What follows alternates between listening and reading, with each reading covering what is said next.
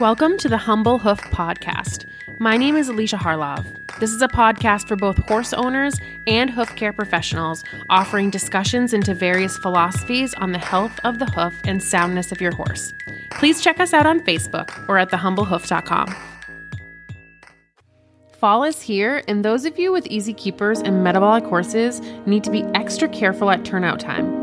As the seasons change, the sugar content in grass increases, often leading to a seasonal spike in cases of founder. The folks at Equithrive have formulated products to help you navigate these potential pasture pitfalls. Equithrive's Metaborol is a pelleted supplement that is scientifically proven to support healthy metabolic function and a healthy inflammatory response in horses. It's bona fide joint and metabolic support all in one easy-to-feed pellet. Visit equithrive.com today and use the promo code HUMBLEHOOF to get 20% off your first order, plus free shipping. www.equithrive.com. A huge part of my job is helping owners when they decide to transition their horses to barefoot. We can never 100% predict how a horse is going to feel without their shoes, except, for the horses that throw a shoe and are crippled. We'll know that they'll probably be uncomfortable. That being said, there's so many things we can do to help horses have a successful barefoot transition.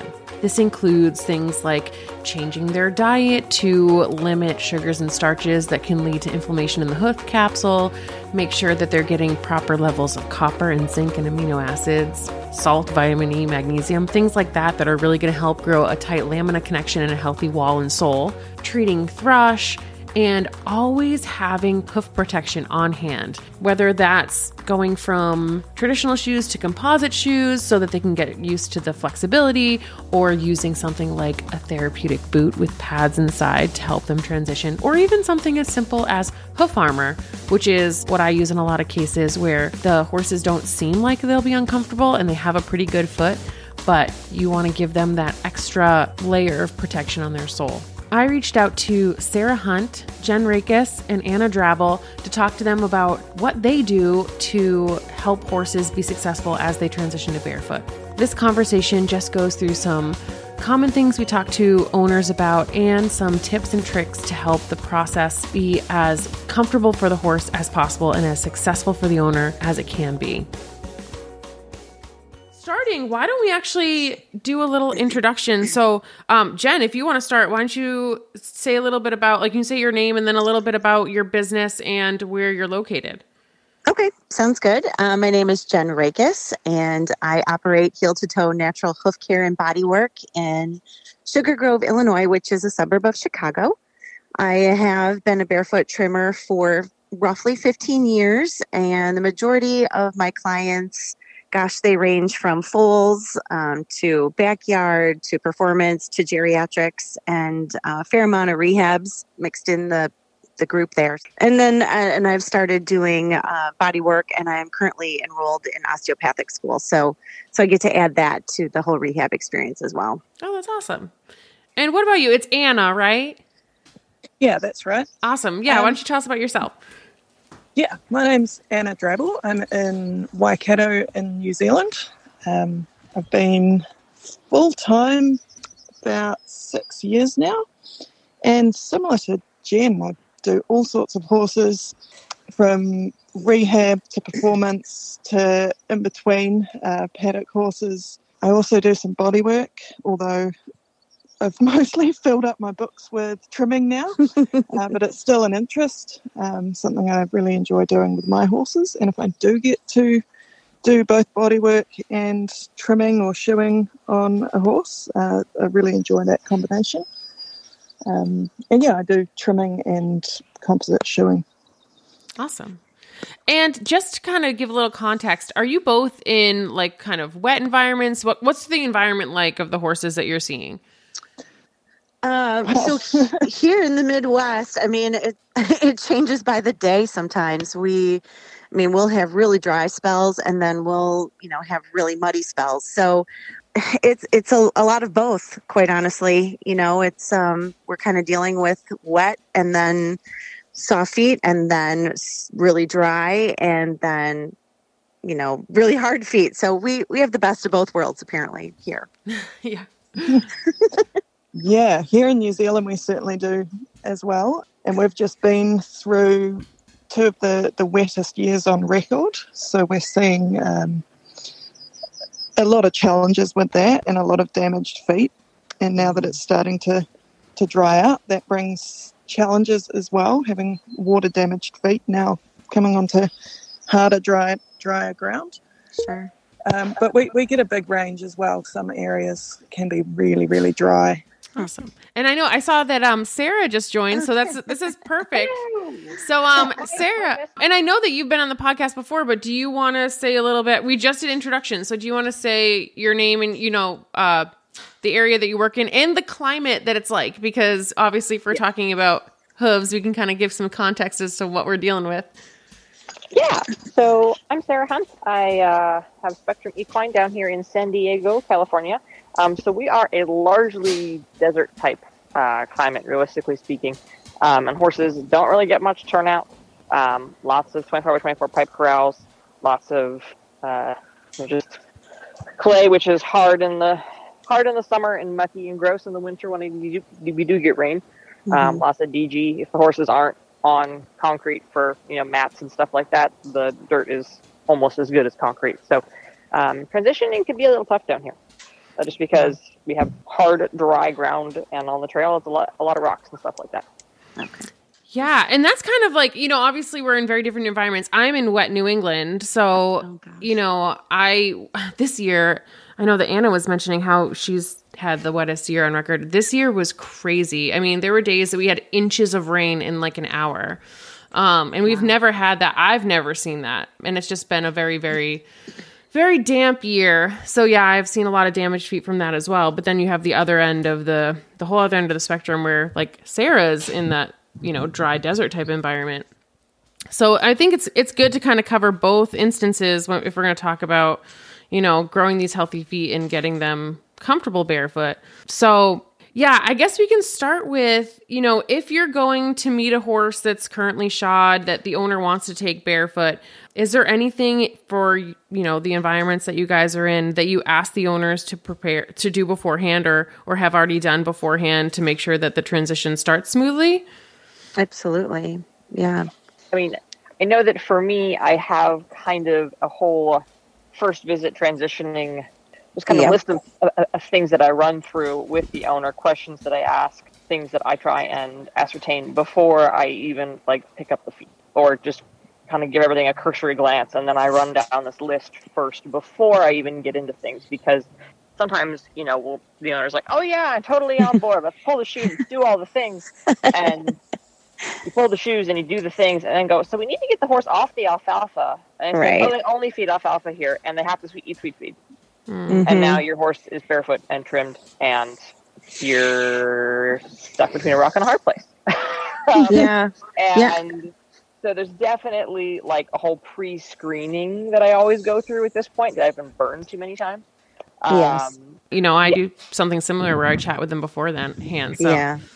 Before they even get there, there's a whole thing they have to kind of agree to before I even schedule the appointment. Absolutely.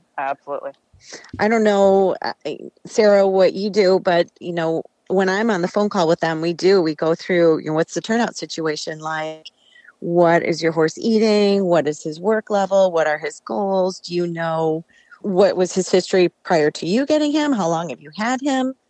All of those kinds of things. And then I just kind of lay out my requirements. If I'm taking shoes off of a foot anymore, it's just a requirement. There's got to be protection on there, whether it's a boot or a glue-on of some sort. The horse is going to determine that when I see the foot in person. But if they're not going to agree, and for the same reason you said, Sarah, because I've been burned as well, it's like you just can't pull the shoes and go cold turkey with the horse. It's not fair to them. And so if there's not an agreement that there's going to be some sort of ongoing protection, then it's a no for me.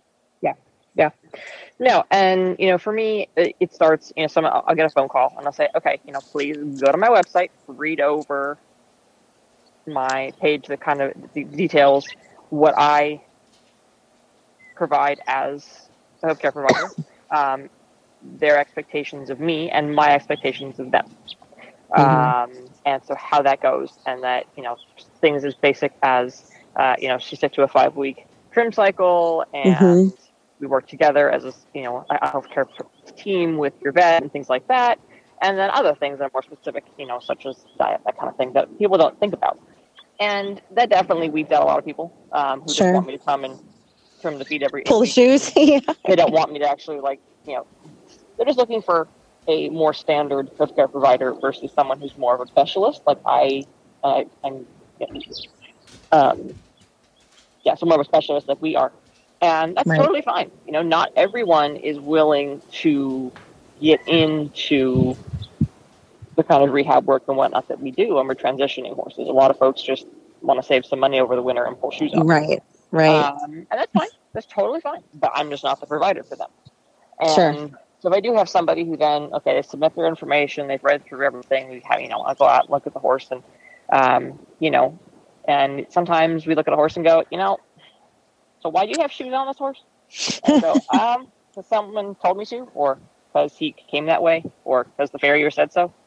I said, I don't see a particular reason why, because everything looks really good and really pretty healthy. And, let's just go ahead and take a look at everything and let's see what the horse thinks. So we pull the shoes and do a real basic little minimal trim and walk the horse out, and the horse is landing heel first and comfortable on hard ground already. And so we go, all right, well, keep in touch. I can be back in a few days or a week or two if we need to do a little more trim or whatever. And, those horses transition fairly easily. Yeah, I don't have any of those. Yeah, those are kind of few and far between. But there's so often you do get one, and it's kind of nice. I'm looking forward to it. Yeah. And then, this actually happened to me. I had one of those, and then same owner, she pulled out the next horse, and I'm going, oh, okay, so this is a rehab. Right. Yep. Huh. Well, that's fun. I did have a really, really what I would consider a fast transition last year, and was kind of astonishing and fun to watch. But, I always hold my breath a little bit through things like that because, you're just waiting, for when they're either going to injure themselves because all of a sudden they feel so good, or you're going back and replacing boots all the time because they're feeling so great they're tearing them up. So, yeah. I think, Anna, did you have anything that you typically ask of owners? I don't know if you had mentioned anything yet. Yeah, I guess my two key things are what are the owner's expectations of that horse? What are they going to be doing with it in the next while? And, in the next few months, what would they like to be doing with it? And sometimes that's going to be a good time to take the shoes off, and sometimes it's not. Sometimes we might say, all right, that sounds all right, but maybe we'll wait a few months until you're done competing, you've done your big ride, and then we'll look at taking the shoes off. Yeah. And what was the other one? I guess, why they want to take the shoes off. So I think you guys already mentioned it. Do they want to save money? Which is not always a bad thing. That can sometimes work, but sometimes you get that's the only reason, then that's not. Right. The only reason. Or if you get there and the feet are actually a rehab case and they want to save money, then that's probably not going to work. Sure. But I just want to make sure that their kind of values and expectations are in line with what I do and what looks realistic for that horse. Smart. Yeah. And I find it really variable here in New Zealand.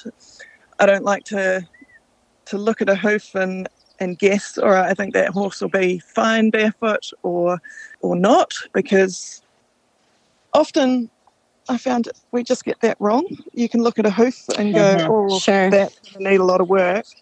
And you take the shoes off and you're really surprised that they're okay. Or the opposite, the feet look pretty good and you take the shoes off and they really feel it.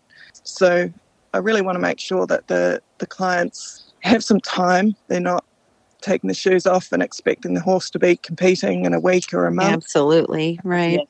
Yeah. Yes, Whether they're good or not, we have some time to see how that horse is going to be and what it's going to need.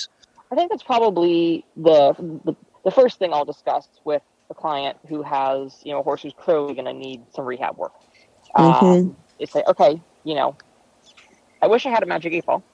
Right. But I have had horses who I've pulled shoes and, they can barely walk. We pull the shoes and they jog off.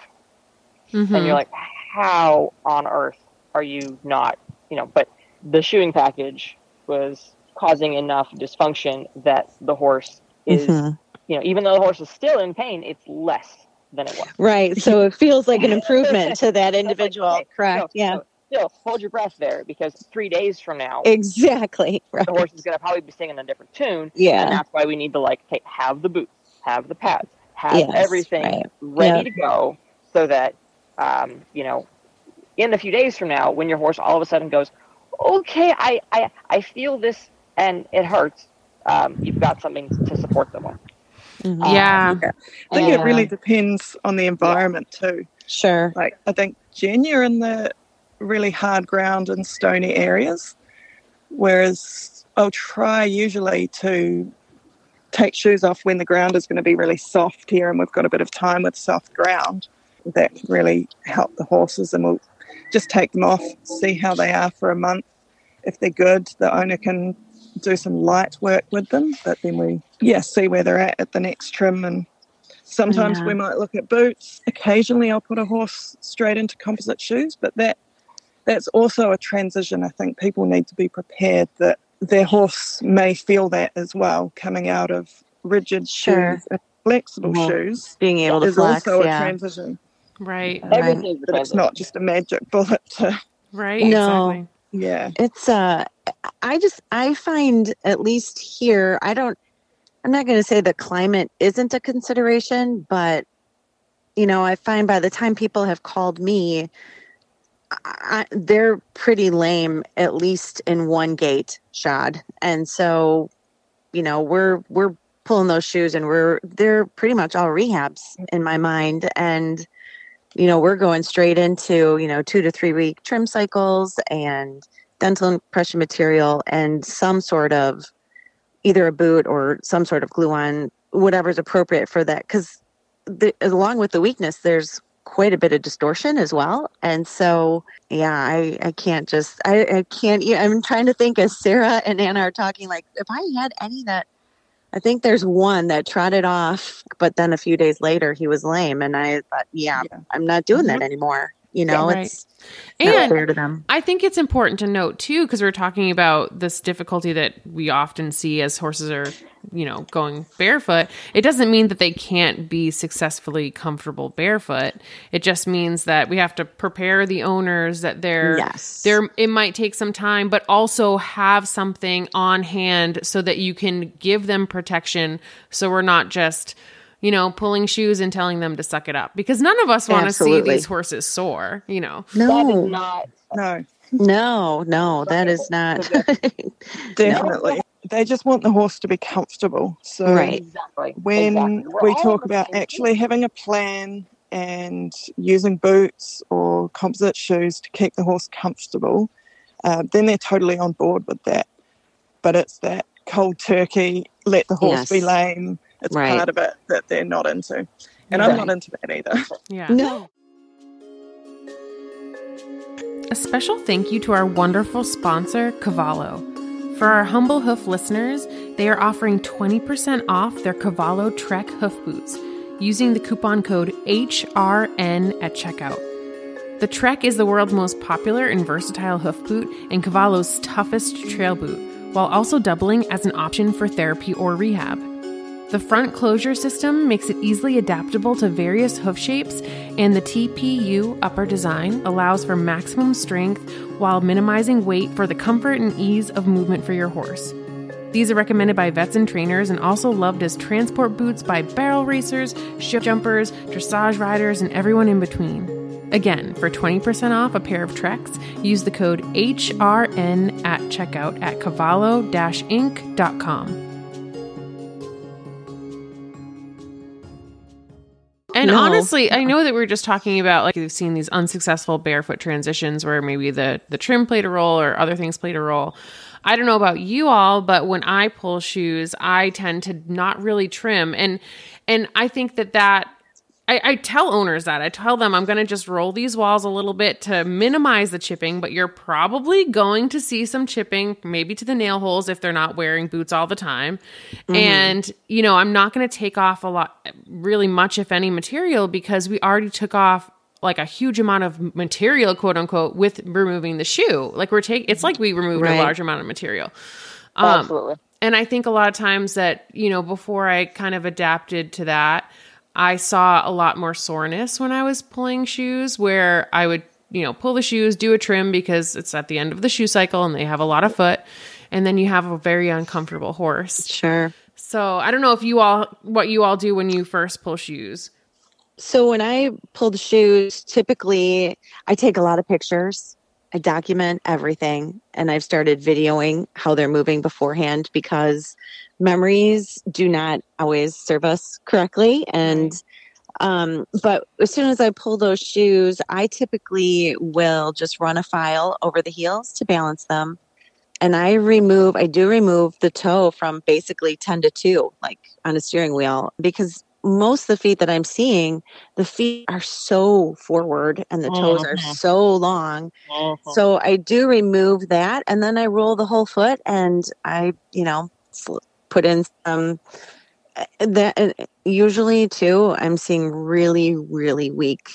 I think across the board, I'm seeing really weak frogs and digital cushions. Yeah. So I treat that, and I put in some dental impression material and put the boots on, and they typically walk right off. So, no, and that's the thing, is we have to be very aware that the internal structures of these feet are weak. Mm-hmm. And that's what a lot of owners don't understand, just because of the lack of education. Which is not their fault. Our society basically says, trust your professionals.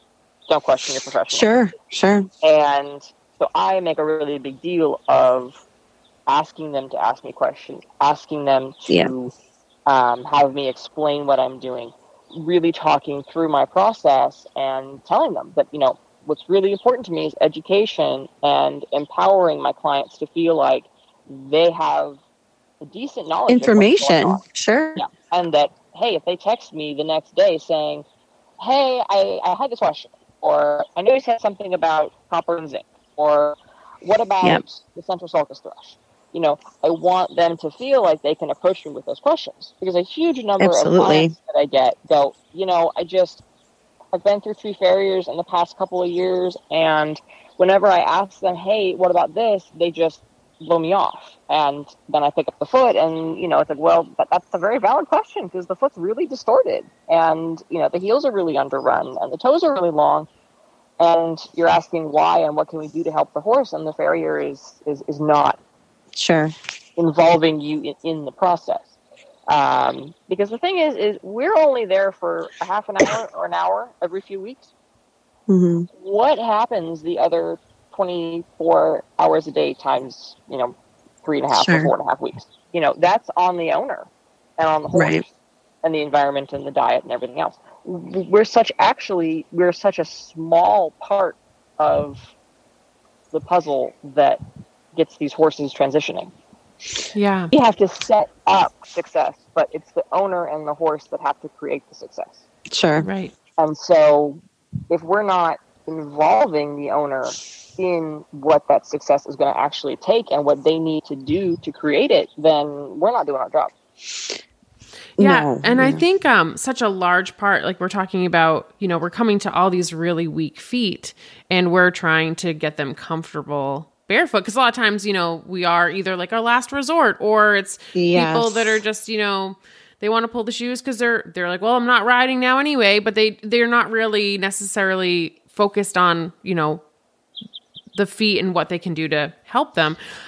You're all talking about preparing the owner for what they can do to make these feet stronger. One thing that I see is really important, I know we've talked about it a million times on the podcast, is diet. So I don't know how you all approach that with owners, but a lot of times I'll ask owners when they contact me about pulling shoes, I'll ask them to at least start a diet change, like one cycle before I come out.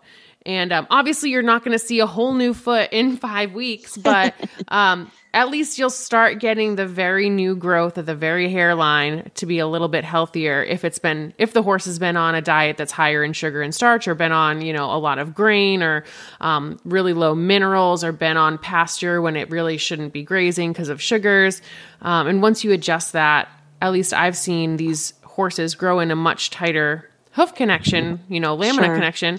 And then as that grows down, once it gets below where the coffin bone would sit in the hoof capsule, I see them a lot more comfortable. So, about halfway through that first capsule, it's like all of a sudden it's like a light switch. Yeah. Right. Yeah. And so it's, when we're talking about what are ways that we can help these horses have a successful transition to barefoot, that's something that I see as like owners, this is your homework. Like obviously treating thrush and using boots and doing whatever you can to make sure that they're moving comfortably. But like diet, if they can get that honed in, that is like 90% of the success. Yeah. Right. It's absolutely critical, because diet is what controls how much inflammation is in the hoof capsule. Nothing else is going to manage the inflammation in the capsule. Not the trim, not the boots, not the glue ones, nothing else except for what goes in the mouth. Yep. And I've walked away from clients who just don't get it, because I am not able to help them, and they're always asking me to do all of these things, and I say, I can't help you until you're going to help your horse. And diet is just it's 90-something% of the game, to be perfectly honest with you. Mm-hmm. For sure. I've been so lucky that the people that I'm working with are they're researching, they're online, they're looking for any little nugget of information they can find. They're listening to you, Alicia. They're, on Pete's website. I mean, they're looking for everything to do that. So they're managing that grain. A lot of my horses that I end up transitioning are in boarding situations. And so there's a little bit of difficulty with hay, Are they able to get just a low NSC hay? And some are and some aren't, but they do their best then to adjust the diet in other areas to try to accommodate what they have no control over. Right. Yeah. A diet here is the hard feed that the horses get is such a small part of the ball, really. That's wonderful. The whole thing. In New Zealand, most of our horses are turned out on grass, and our grass here is make or break, really, for a lot of horses going barefoot. We're really good for production, so farming, but when it comes to horses, that's really challenging, because our grass has been genetically modified to fatten stock for milk production and meat production. And for horses, that's certainly not ideal. Not good. So we see it in certain areas, some areas used for farming a lot. Those have much bigger challenges with grass. And then other areas where the grass hasn't been modified and fertilised so much, then those areas can be easier. But not every owner can kind of manage the grass as the horse needs. They can to some degree, but they have what they have, and we have to work with that. And the same with hay. Like the hay comes off those same paddocks. It can be a lot of rye and clover, fertilised, cut for feeding other stock. So it's not cut at the ideal time of day. It's actually cut to keep a lot of those sugars in. So even our hay can be really high sugar, and it's hard for people to find that low NSC hay. And then it depends on the season as well. So the last couple of years, when it's been so wet, we've had a lot of flooding, and it's been very difficult to make hay. So it's kind of just what people can get. If you've got hay, then right. Yeah, then it's sold. So those are all the challenges that we need to work with for people. And yeah, that feeds into when we're going to transition or if it's going to be successful. But those can be managed as well. It's just a factor of managing a little bit of sensitivity when we get grass flushes come through, making sure that we've got protection, thinking about what that horse is going to be doing. We're in spring at the moment here, so we have a lot of grass coming through. People are starting to compete. So, we need to be planning how we're going to manage the grass and what the horse is going to be doing while that grass comes through. Wow. So what have you done to what have you done to kind of make up for the fact that you don't really have any options for like a low sugar forage? Well, some people do. So more and more people are becoming aware of this. More and more people have dry lots to varying degrees. Some have really good fully surfaced dry lots with no grass. Others have really minimal grass, which can of course be a challenge with really short grass shoots coming through. Mm-hmm. But there's lots of good products, good information coming through in New Zealand now about how to manage your horse well on grass, products that can help to balance lush grass. And it kind of depends on the type of horse. Some horses their digestive system, their breed, their makeup can handle that more lush grass, and then other metabolic types, it's a real challenge. So if I'm talking to a new client or a client who's getting a new horse and it's a metabolic type of horse, then that's certainly something we discuss in detail before we think about pulling shoes, is how we're going to manage that horse and source the right hay for them. Yeah. Huh. Wow. Yeah. And I guess, one big thing, because, we're talking to the owners about, your horse might not be comfortable or they might need a lot of accommodations in order to get them comfortable is, two things. One is what the owner can expect once you pull shoes. And then another is what's normal, like what to expect, I guess, what's normal, but what's not normal. And like when you should, kind of have some red flags going off. So I don't know if anybody wants to start with that. So I can start. Only because this is fresh in my mind, I started 2 new rehabs and, I always have them flipping back the back of the boot, checking for hair rubbing, adding powder. I don't want the horse to be, you don't want to add that sort of insult to already injury, so we're always talking about, that horse should be moving how he was in shoes or better. If he's not, then I need to come back out. But truthfully, I just have them peeling back the boot, looking for things, hand walking them, looking for changes in movement, changes in how they're moving out and turnout.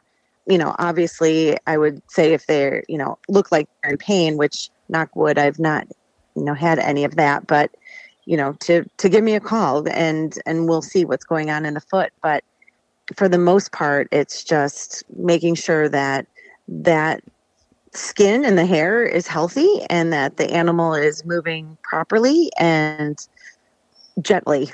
I tell people, please do not go right back into your previously scheduled workload.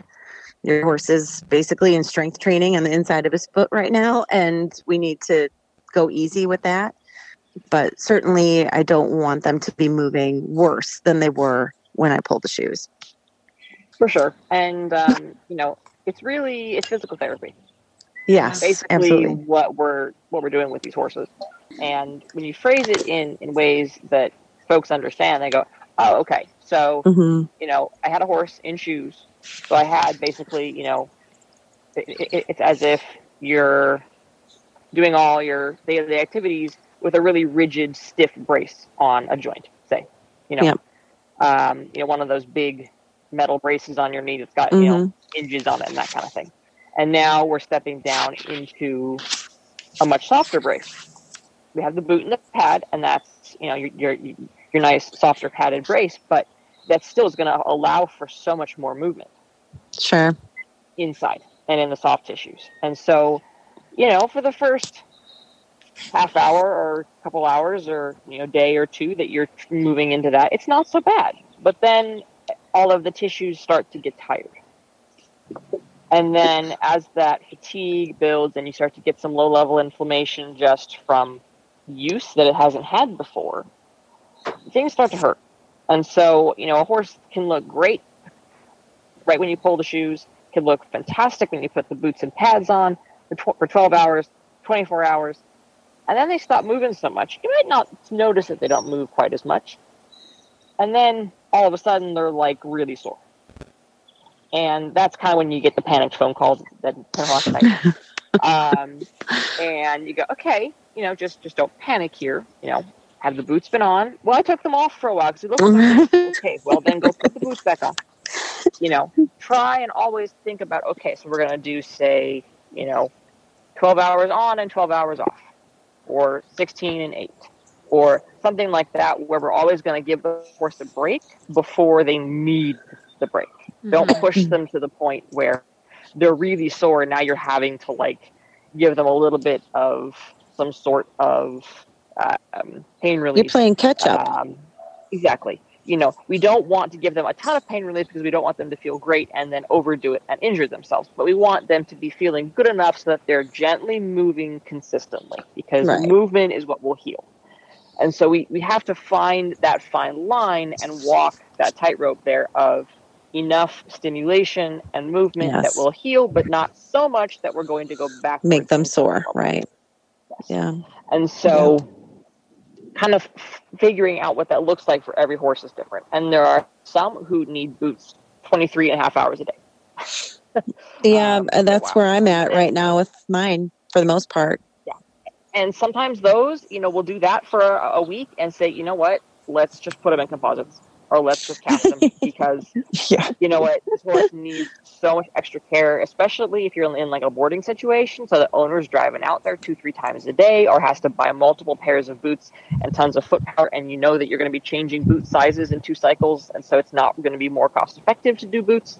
It might make more sense to do a cycle in composites as a step down in between. And then do another step down into a more, and you could even do a cast, which will slowly over the cycle become more flexible, and then a step down into boots, pads, big, cloud pads, and then a step down into boots with a thin pad or no pad. Yeah, I mean, there's so many possibilities, right? I mean, these little itty bitty baby steps, and some horses can make pretty big jumps. But the thing is, again, we don't have magic 8 ball. Yeah. If we have horses that are this sensitive, we have to go, okay, why? Let's start asking questions. Let's get x-rays. Let's get blood work. Sure. Let's really analyze this. Yeah, absolutely. Yeah. Let's figure out, is your horse one of those weird outliers who, is only 12 but has questions? Is your horse, one of those who you wouldn't expect this breed to have insulin resistance, and they're not showing symptoms like fat pads or being easy keepers or anything like that? Look, I had an off-the-track thoroughbred who we just could not get comfortable until finally we convinced the vet that, yes, please test this off-the-track thoroughbred mare for IR, and sure as hell, she was insulin resistant. So we finally got a note from the vet to the barn owner to stop feeding the horse alfalfa, and she came right in 2 cycles. Yeah. After a year and a half. Of fighting, because the barn owner insisted that the skinny thoroughbred needed alfalfa, but she was insulin resistant. And if she had it's such alfalfa, an individual, right? It's such an individual thing, really. This whole rehab transition process is. You have a general, I have a general guideline, I say this is likely what's going to happen next. And then after that, we're hoping for this. But the horse is the one who gives us the timeline. Right. Mm-hmm. Yeah. We have to respect the horse and the horse's needs and what the horse is telling us. And if that means we bring in body work, if that means that we, quote, go backwards and take a barefoot horse and put shoes on it because it's just not right barefoot, if and composite shoes on it because it's not right barefoot. There's no one right way to do any of this. Right. Yeah, and I tell my owners too, yes, we can expect that there's going to be a difference of feeling in this horse, especially if there's a time when throughout the day that they are barefoot to give them a break from whatever hoof protection they have on. But if this horse is like crippled, lying down, not, very uncomfortable, obviously that is not okay. Yeah. And that's something that we, I don't want you to be like, oh, well, they just transitioned to barefoot, so obviously they can't walk. Like, no. No, but I mean, people do think that. There are really people still out there who really do believe that, there's no way a horse can be comfortable coming out of shoes. Yeah. And this is not true. Right.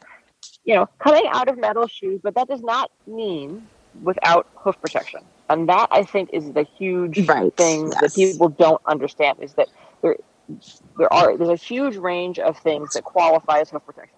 Absolutely. Yeah. And metal shoes is only one aspect of it. Right. And then, as time goes on and they grow in that healthier foot from a diet change, they may not need as much protection. They can get stronger and stronger. And sometimes that takes, it can take one full hoof capsule new growth, which is, 9 months or so. Sometimes it can take two, of those entire, I still have horses that I've trimmed for 5 years that every year I'm like, man, this foot is better than it was last year. I know. Isn't it awesome? Though? I love that. Yeah. But it's just showing you it takes time. Yes. And it demonstrates the resiliency of the foot, how it wants to improve. We just have to give it the chance, really. Mostly you just have to get out of the way. Right. And we need to know when to help and when to get out of the way. Yeah. Exactly. Doing too much is usually the problem. And when I have a horse that I'm having trouble with and we're just sitting here scratching our heads, I kind of go, okay, we're just going to do the minimum for a few cycles. Balance and roll and make sure there's nothing egregiously going on, and just let the horse show us what it might need. And very often that will help. And it looks ugly. And people go, oh my God, who's butchering your horse's feet? And it's like, well, the horse is. But we're in a fact-finding mission here. And then you can start to apply what you've learned and help the horse that way, Yeah. And then I guess we're talking so much about, Sarah kind of touched on it about how there are things to explore when this horse is not as comfortable as you would want them to be or expect them to be. And so I guess, the last thing that I would kind of want to touch on today is what do you recommend to owners to do if it's just, quote unquote, not working? Like this horse is just not comfortable because that can happen as sadly as, as much as, we don't want to see them sore. There can be some horses that are just struggling. And my first go-to, if I've been working on, well, first of all, if I walk up and see a, very wonky hoof capsule, I pretty much ask for x-rays right away. But for the most case, if I've got something I've seen for quite a bit and have a good idea, I can picture what's going on in there. And if I'm trimming it for a while and doing all my things and I'm not seeing improvement, my first go-to is x-rays because I can't change bone. And if bone is what's causing this, then that's going to be our answers. And a lot of times they're having the vet out for that. I'm like, let's just run a metabolic panel and see what's going on there. Or, boy, he's got all kinds of compensatory postural issues here because of sore front feet. Let's get a body worker in here and work on that. But diet, like Sarah had said earlier, aside from any huge bony changes in that capsule, a lot can really be, and I think you mentioned it too, Alicia, a lot can be alleviated by managing that diet. And I do a lot of times end up pulling body work into it just because these horses were uncomfortable for so long. Mm-hmm. There's no question there's compensatory postures there that are going to be contributing to fatigue or overworking or atrophy of different parts of the body. And why not give them their best shot? Yeah, absolutely. I think so often, we see things like particularly, high-low and really underrun feet and negative plantar angles, especially behind. People will look, oh, well, he's got really, really low heels, so, we need to, trim all the toe or wedge or da-da-da-da. And it's like, well, but the thing is, it's a chicken and the egg scenario. Sure. What caused the problem? Did they have a front end injury, which then caused them to rock back on the hind end for the 6 months while it healed? Right. And then they ended up with crushed hind heels, and so then they ended up with negative plantar angles. And then because they're compensating for that old front injury, that's a high foot, and so that we've got a high and a low, and it doesn't matter. Sure. Past a certain point, it's all there. Right. Now we got to work from here. Right. And I can't fix everything by treatment. So you need to, let's get the x-rays and confirm the extent of the negative angles and the sole thickness and the distal descent. Let's get body work out here to start working on all of these compensation problems in the body. Let's get some recommendations for exercise that will help strengthen the weak parts of the body. Stop going, if the horse really prefers the right lead, okay, make sure that you're getting at least half, if not more like 3/4 of the time, going to the left, Start exercising the opposite parts of the body that are weak. And then we often would find, okay, well, actually, now that we did all this, the problem is not that front leg that got injured 3 years ago. Sure. Right.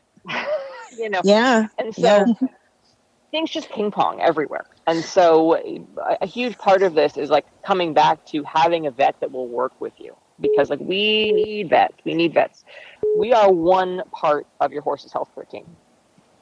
And we really need to be able to get the support from people who can do x-rays and blood work and prescribe things and do all of that. Oh, yeah. Because we can't diagnose stuff. Right. And you mentioned it before, Sarah, about how those cases that really just seem to confound us. I've had a handful of them here even that, they just don't seem super comfortable when we pull blood. And it is that, early teen horse that has PPID or, the insulin's just too high. And then once you kind of make a few adjustments, it's amazing how quickly they can grow a healthier foot, but also how quickly they can become comfortable, even if their foot isn't fully strong, Once you knock down the inflammation, everything starts just righting itself. The whole thing kind of comes back to center. Sometimes we also just need to go back and review the basics and kind of assess, is there a time when the horse has been more comfortable or less comfortable, and are there patterns of what's happening at that time? Is the owner still on track with the diet? I've had cases of laminitic horses especially. We've had them going great, everything's been really smooth, and then they've been to the feed store and the person in the feed store said, oh, your horse is prone to laminitis, you need this feed.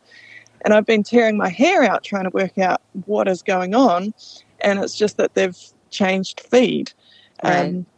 So it might be something simple. It could be sometimes that the horse has been put in a different paddock and it's got a really swampy area or a really rocky area, or they've started to work on the arena more and we just need to change what we're doing. So sometimes it's basic stuff, and sometimes, we need to start looking at blood work and x-rays. Right. Yeah. Yeah. I mean, I think this is all really good, really good thoughts and information. And, for anybody that's listening that maybe is a little bit, it can seem overwhelming because there is an owner component to getting these feet healthy.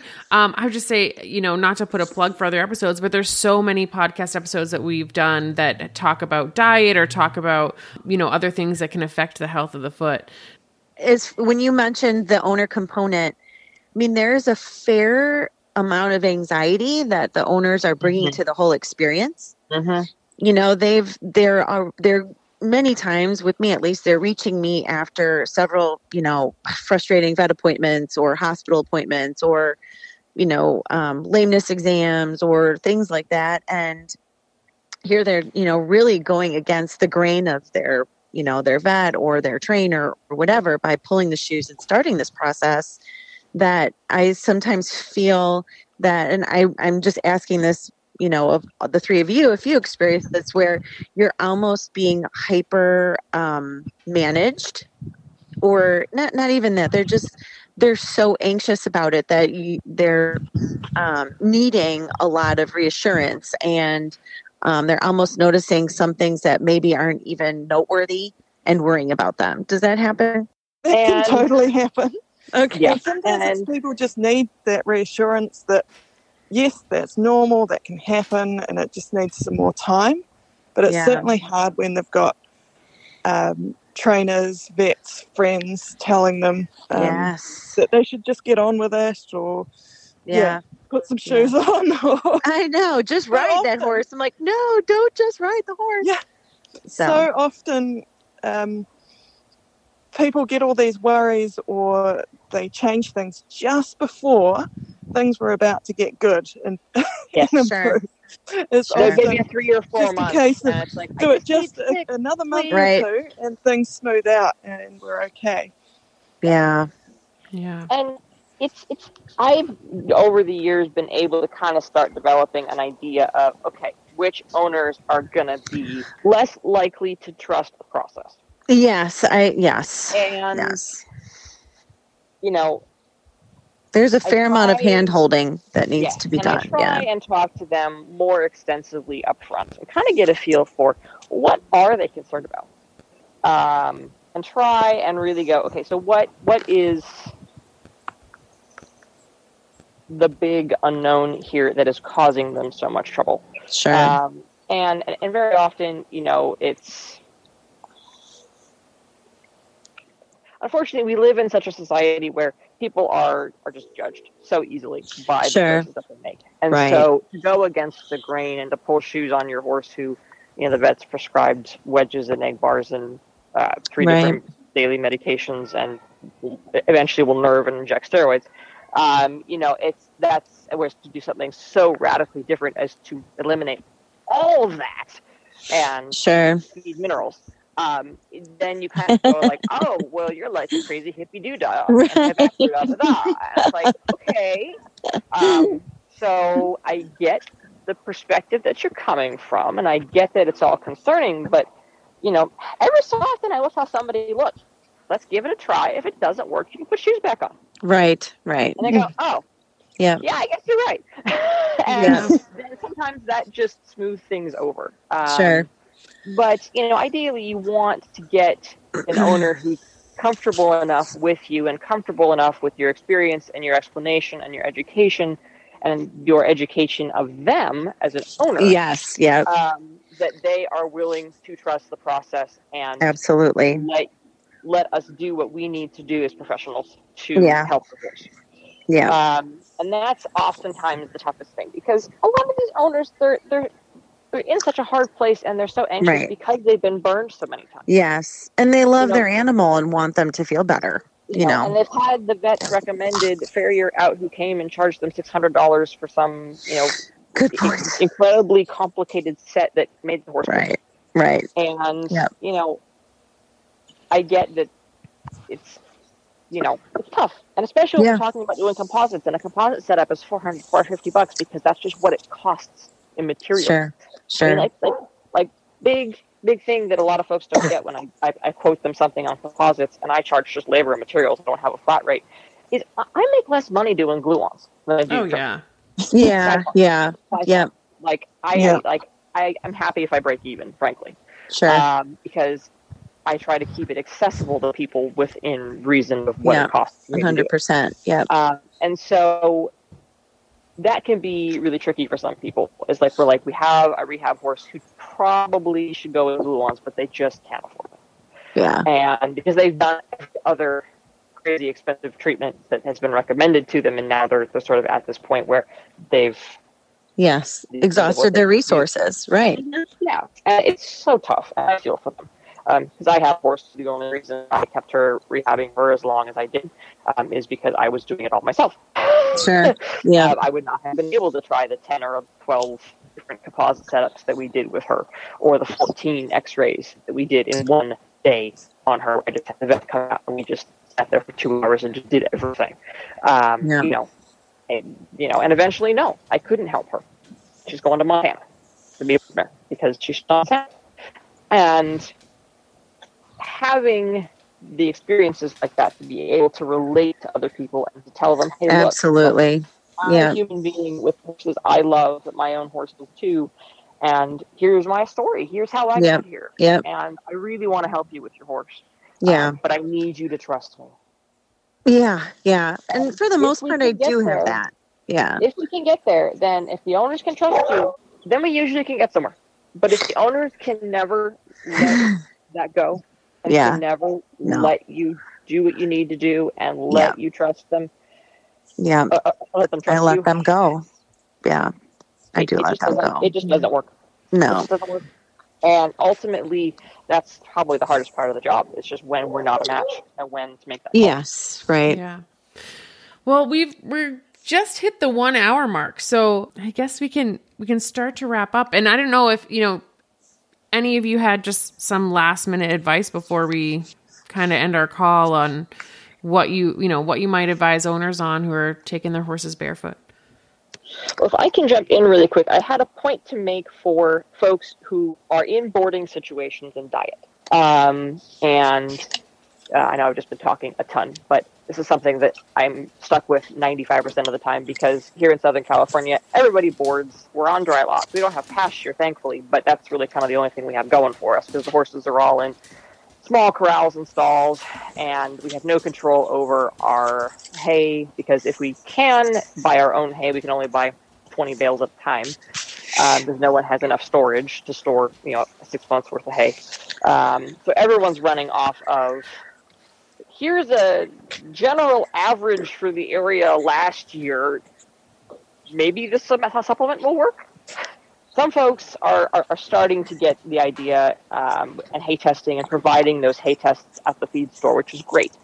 But most folks don't have that luxury. And so, it can be done for most horses. Not all horses, obviously. There are some that are just so metabolically sensitive that their diet has to be perfect. But we can, for many horses, still do well going with a hay that is likely to be low in sugar and starch, like Bermuda, Teff, or Timothy, and a low sugar or starch carrier for a basic forage balancer like Arizona Papa Complete, California Trace Plus, Vermont Blend, or a few others. So I just wanted to throw that in there for any owners who are going, so I'm stuck and I don't have control over anything.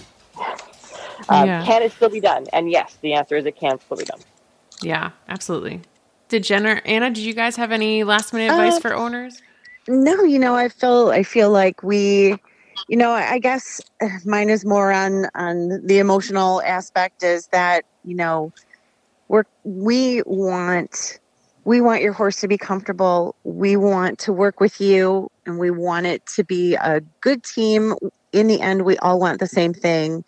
And I guess that's basically it. I just, we want your horse to feel as good as you want them to, so we're all likely on the same page in that situation. Yeah. Yeah.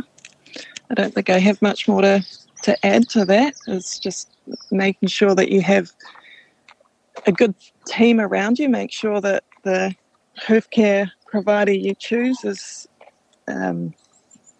kind of got the same values as you and is on the same page, and making sure you communicate with them. Don't be afraid to call them up and say, hey, my horse is looking like this, or worried about that. Absolutely. Don't wait till your next appointment. You can call us because we can help, and then at the next appointment we can review that. So communication is a big part of making it work, and making sure that your expectations of your individual horse are realistic, I guess.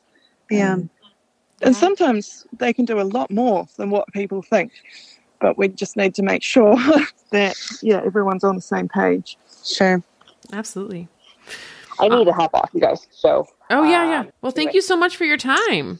Yes. Very nice chatting with everyone. I think we got some really good information out there. So I thank you, everybody. Yeah, I think, this, we can kind of wrap up our call. Wonderful. Thanks for the opportunity. Right. Yeah. Thank you guys all for spending your time. Have a great rest of your night. Thanks. You too. Thanks. Bye. Me. Bye. Oh, yeah. Bye. Yeah, day for you. Bye. Bye. Bye.